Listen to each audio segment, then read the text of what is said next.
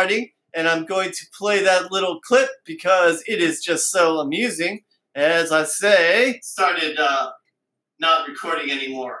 So now I restarted my recording. Oh, God, I don't know what happened on the podcast.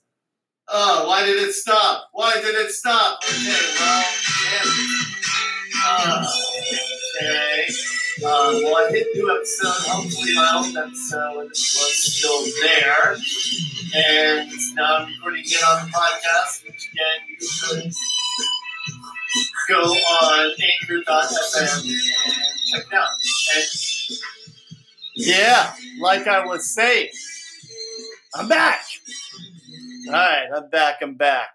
So all of you out there on Facebook land, there was no interruption except that I interrupted by playing that because I restarted my Anchor podcast. So enough of the intro. I was talking about the Great Depression and how that led to measures that improved the lives of your everyday Americans. And now we're about to go through the COVID depression.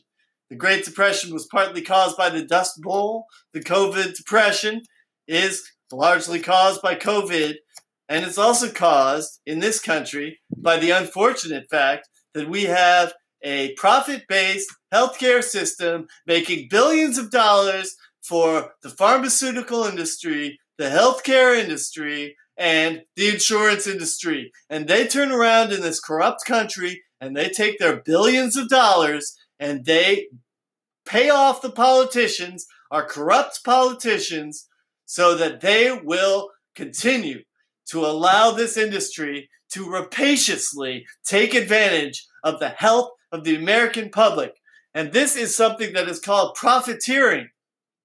When an intrinsically needed service or important supply that is needed by people, food, water, healthcare, housing, in the state of an emergency.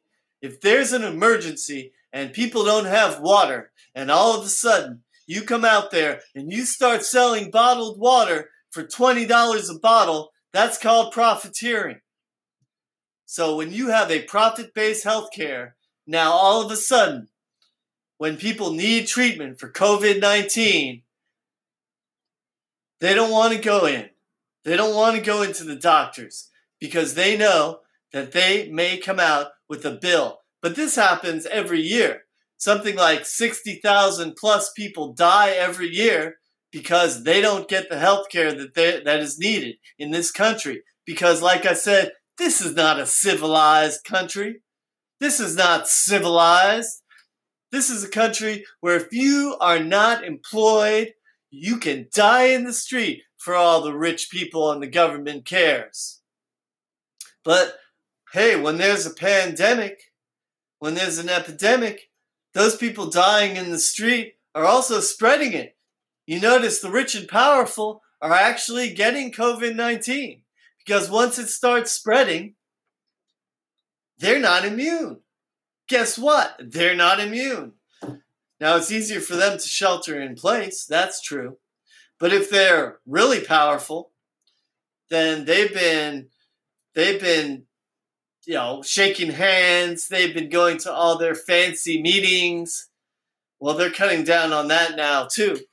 But not before Prime Minister of England, Boris Johnson, got COVID-19. And then you've got Senator Rand Paul, who is always a libertarian, meaning that he doesn't give a damn about anybody who doesn't have money. Libertarian credo is pretty much like, I've got mine and screw everybody else. That's the libertarian credo. So they're all behind this healthcare for the rich system that we have, this system where the goal is to make the maximum profit, have just-in-time supply chain. Well, just-in-time supply chain maximizes profit, yeah, for a tire company, for a company making widgets. But when you are a company that is supplying a needed service for people's lives, That's not something to mess around with. That's what democratic socialism is about. It doesn't mean you can't be a capitalist society. Germany's capitalist. Even Scandinavia is capitalist. And Canada is capitalist. And France, all of these democratic countries that have socialist healthcare, socialized healthcare, whatever you want to call it, humanitarian healthcare, I might call it. Well, they have capitalism. If you want to go ahead and maximize your profit making automobiles, go right ahead. More power to you. But when it comes to the health of the people, that's not something that we're going to trust to a profit-making company, because the profit-making company doesn't care. You well know that a profit-oriented insurance company is going to drop your coverage when you no longer are making a profit for them. And they can do it. And they do it all the time. So you're paying in your dues. You're paying in your insurance premiums. But then all of a sudden you get sick and, whoa, what do you know? Well, first of all, they put a lot of paperwork in the way, and they try to block your access to care, and they try to limit your access to care. And then, well, if you're still getting care and you're costing too much for them, they'll just plain cut off your coverage. Yeah, you can die for all they care. That's right, because they're not in the business of saving people's lives. They're in the business of making a profit. That's why you cannot entrust that to a profit-making company. Now, to me, this is like elementary. To me, this is elementary, and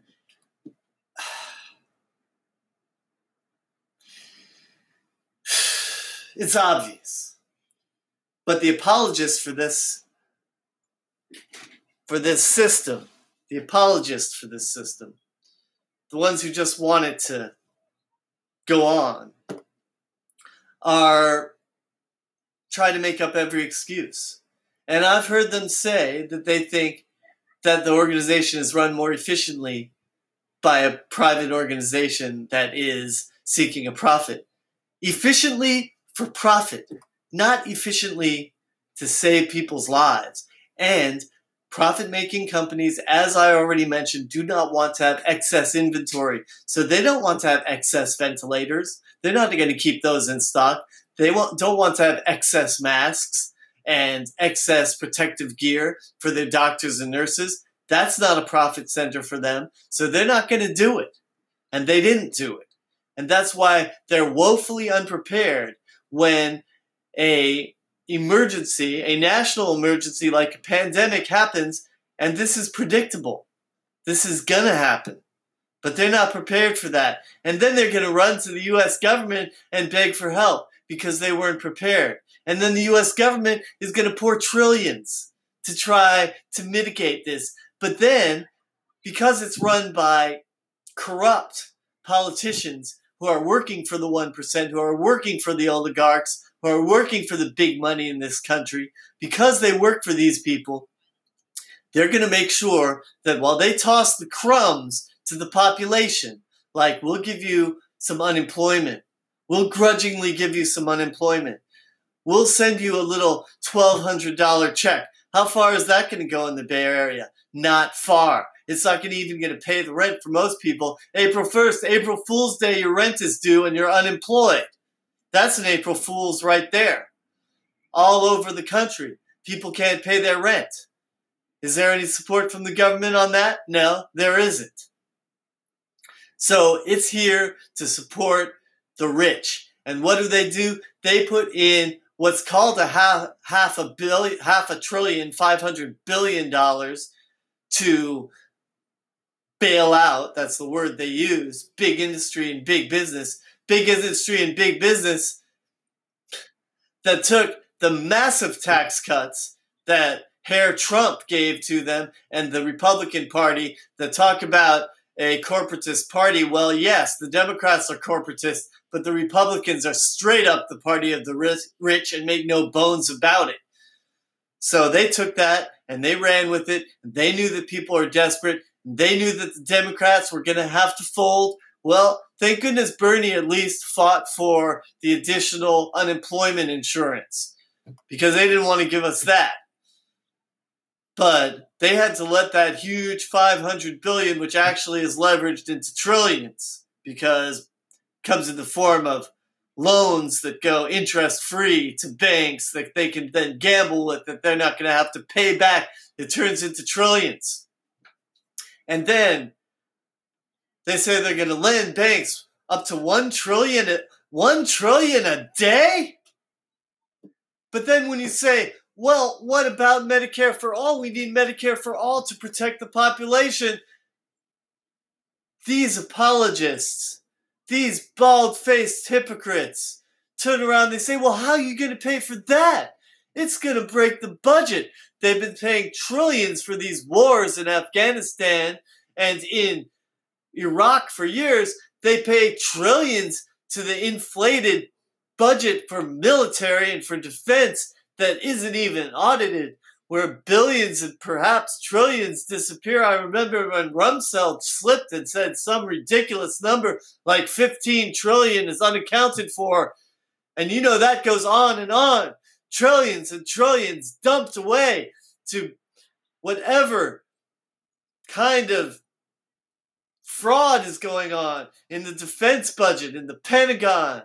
Whatever kind of immense fraud is happening in the banking sector, taking those trillions. But Medicare for all to protect our population? No, we can't pay for that. No, how the hell are we going to pay for that? And we've got Biden, cowardly Biden, who's over there saying, oh, Medicare for all wouldn't help this. No. And this guy is stumbling and bumbling. He's addled, his brain is addled, and it turns out he's a sexual predator too. That's right. Look it up. Joe Biden is a sexual predator. Well, back when they had the hearings for what was that fool? What was that ass? Who was Brett Kavanaugh, who's now on the Supreme Court. When they had the hearings for that, we had the Democrats come up and say, you should listen to Christine Blasey Ford. And well, you should, because women do not come out and make false accusations. Yes, they want to jump on, the people who are defending the sexual harassers are going to say, oh, look, there's this tiny percentage of women who actually make false accusations. Tiny, tiny percentage. And actually the percentage of men who have been sexual aggressors and sexual harassers who want to defend other sexual harassers is a lot higher than the number of women who have filed false accusations. That is an incredibly low number, and you can look up the exact numbers if you want to. But at the time, the Democrats came up, and rightly so, and said a woman should be believed when she makes those accusations. And you go ahead and you make an investigation of those accusations. And when we had the lawyer from the Republicans in the Brett Kavanaugh hearing come up and start to ask Brett some difficult questions about, well, what about those friends that you wrote about in your book, in your little notebook back then at the time? They cut her off because, oh, wait a minute, this is looking like a real investigation here. Don't ask about that. No, this is a cover-up. The Republicans wanted to cover up. At the time, those Democrats, and I supported them, said, you should believe them. By the way, Joe Biden, back when we had the hearings for another ultra-conservative judge back there, and there were sexual harassment allegations against that judge, Joe Biden, during those hearings, and that is the hearings that were for and I'm looking this up because, I'm on a rant here. Anita Hill, right? When Anita Hill was testifying in the hearings against, that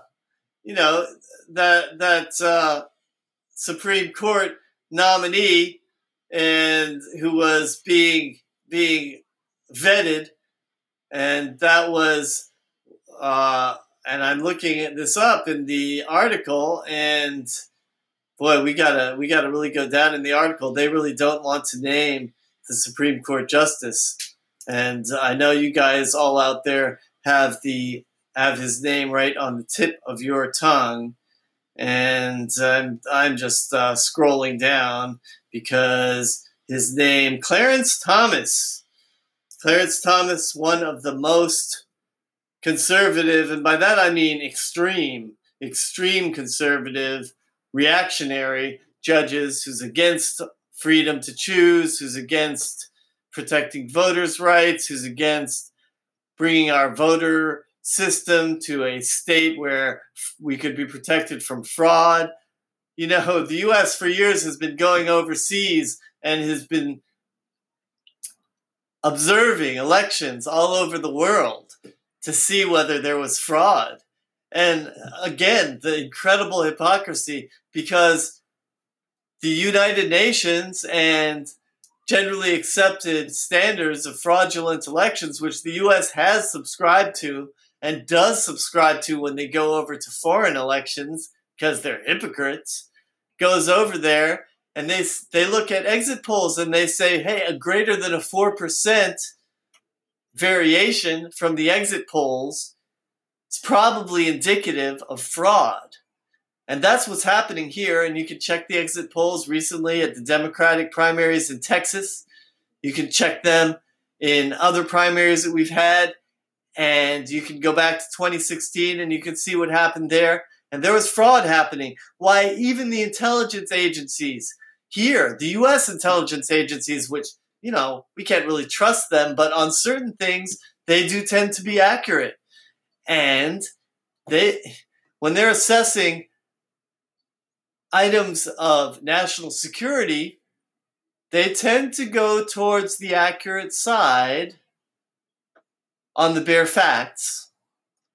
And for instance, they're the ones who came up with and found the fact that Russian agents had hacked the Democratic servers at the DNC, that corrupt DNC. Don't touch your face, y'all. And they had found that. And U.S. intelligence agencies have already pointed out in briefings to Congress that our election system is not secure against fraud. That's right, it is not. And certain members of Congress brought up a bill to try to protect our election system against fraud, but the Republicans, and you can look at quotes from the Republicans, a lot of the time they tell the truth. In fact, Trump even told the truth. He even tells the truth once in a while, but mostly lies. And said, oh, we don't want everyone to vote. He said, wow, the Democrats wanted to put in voting protections and increase voting in this country so that Republicans would never win another election. Why? Because the vast number of people, as the parrots fly overhead, bless you parrots, the vast number of people in this country who are denied voting are people who are too poor, or they're of the wrong race, or they have not been able to get the documentation needed because it's difficult to go to get a driver's license when there's only 2 Department of Motor Vehicles open within hundreds of miles. You live 50 miles from the nearest Department of Motor Vehicles. Maybe you don't even drive. You don't have a car, and you got to work every day because you're poor. So you can't make it out there. And then the Republicans pass a law to make sure that you can't vote without that ID. So in that way, they try to assure that the poor people tend to, in a majority, be people of color and people of minorities, because that's how the inequality in this country has worked historically and continues to work/not work for most of the people. So they don't want to protect election security. But meanwhile, the Democrats also take advantage of holes in election security so that they can defeat the one that they are afraid of, Bernie Sanders, because he's the only one who's honest. Nobody can deny that. Bernie Sanders is the honest candidate. Bernie Sanders is the only one who's not a corporatist candidate. He's the only one who didn't sell out, who's not a sellout. He's the only one who will unflinchingly fight and has unflinchingly fought and will not change how he fights those moneyed powers. And that's why they are scared. And that's why they do everything to stop him. And those moneyed powers, they include the big media outlets. And they include the Democratic National Committee. And most of those corrupt Democratic politicians, including Joe Biden, but he's not running his own campaign. It's run by the DNC. He's not competent to run his own campaign. It's clear. You can go look up the blooper reels on your own. He is not competent. But besides that, he's also a sexual harasser. Besides that, he supported the crime bill. That's why we have mass incarceration, which once again hits mostly people of color and minorities in this country. And he's the one. And he just stood there and just outright lied through his teeth in the last Democratic debate where Bernie Sanders went ahead and said, you suggested that you could cut Medicare and you could cut Social Security. And Biden said, I never did that. Well, you can look up the clip on your own. And Bernie Sanders at the time said, look it up on the YouTube. Well, a lot of people aren't going to look it up on the YouTube, but you can.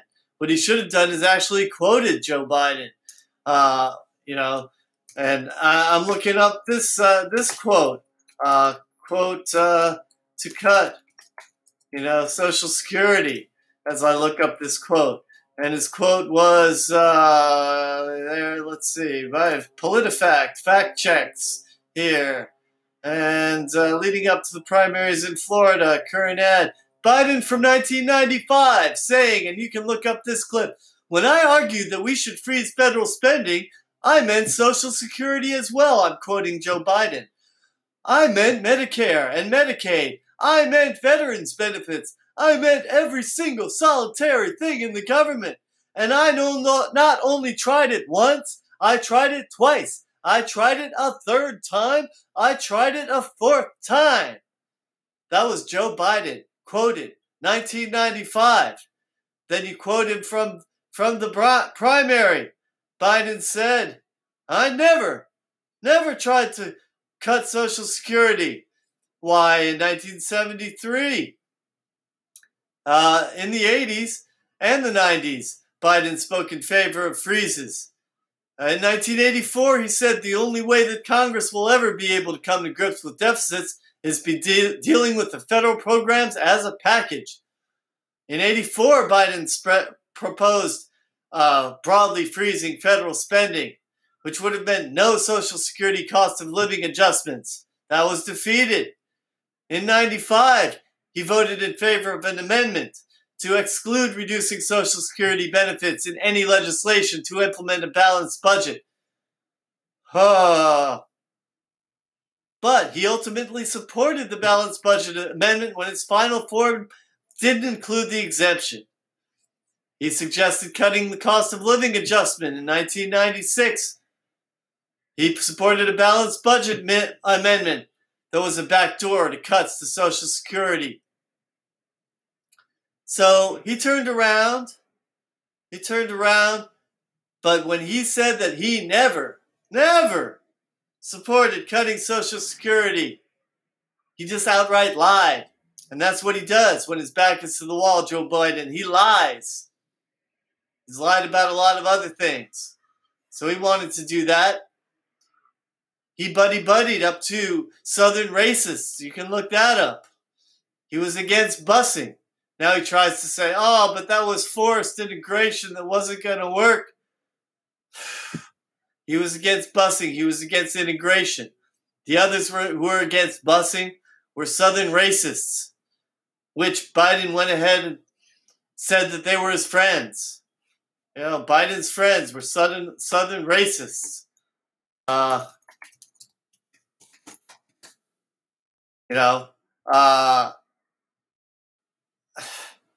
Such as, he made statements about surrogates. He said,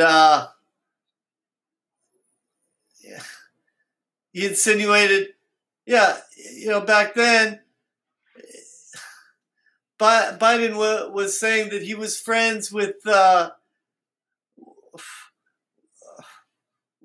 civility. He said that he had civility working with past racist senators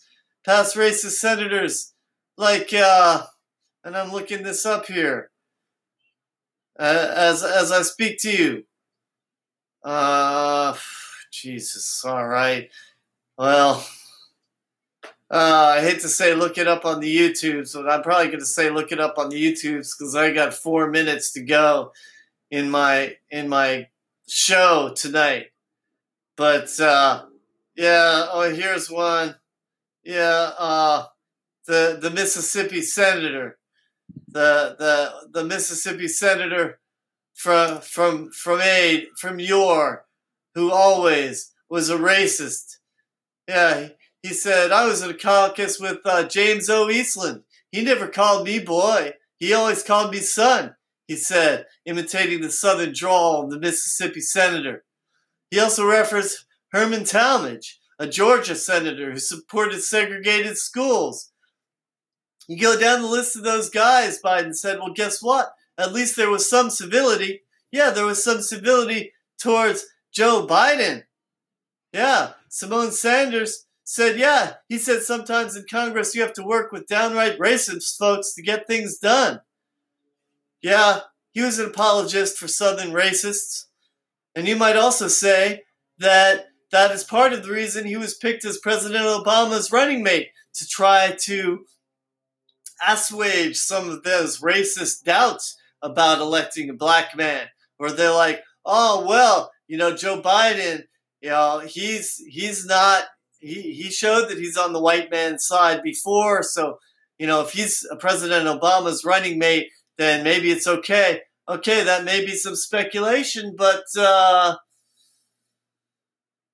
could be a reason. Well, back to some COVID, how to destroy COVID. Yeah, to keep in mind, the COVID, it lives for about 3 hours on fabric and porous surfaces, about 4 hours in copper and wood, about 24 hours on cardboard, about 42 hours on metal, 72 hours on plastic. Keep that in mind. So your clothes are not going to be COVID-free after 3 hours or so. Other surfaces might be 24 hours. Plastic, 72 hours. So watch out for those plastic surfaces. Don't shake it. They remain stable and cold. Air conditioners, they need moisture to stay stable and darkness. So in a hot, dry environment, the COVID's going to degrade faster. That's some of the reasons that in those hot, dry climates, they're not going to have as fast to spread. Most probably. That seems to have been borne out so far. It's not like there's no cases in Africa, but there are less cases in Africa. And they saw what happened during the Ebola crisis. In some of those areas, they already know about testing. So, some other things, spirits and vodka aren't going to kill it. Virus can't go through healthy skin. The more confined the space, the more the concentration of the virus. Stay in open, naturally ventilated areas if you can. Wash your hands. Watch out for food, locks, knobs, switches, remote control, cell phone. Wash your hands. If you're the only one touching it, should be okay. So, that was finishing up. And if you heard earlier, I started down the list about how the virus is mostly made of fat. If you use things that kill the fat, then it's going to kill the virus. I'm going to end my Facebook Live right now. Thank you all my friends on Facebook for staying with me. So, that's ended. And now I'm about to end my podcast as well. So, I'm going to post the podcast. So, posting that. For all my podcast listeners, thank you. Thank you for being here. Come back next Wednesday, and I'll be here again. Love you all. Peace and love. Stay healthy. Richard Rance, signing off. Peace out.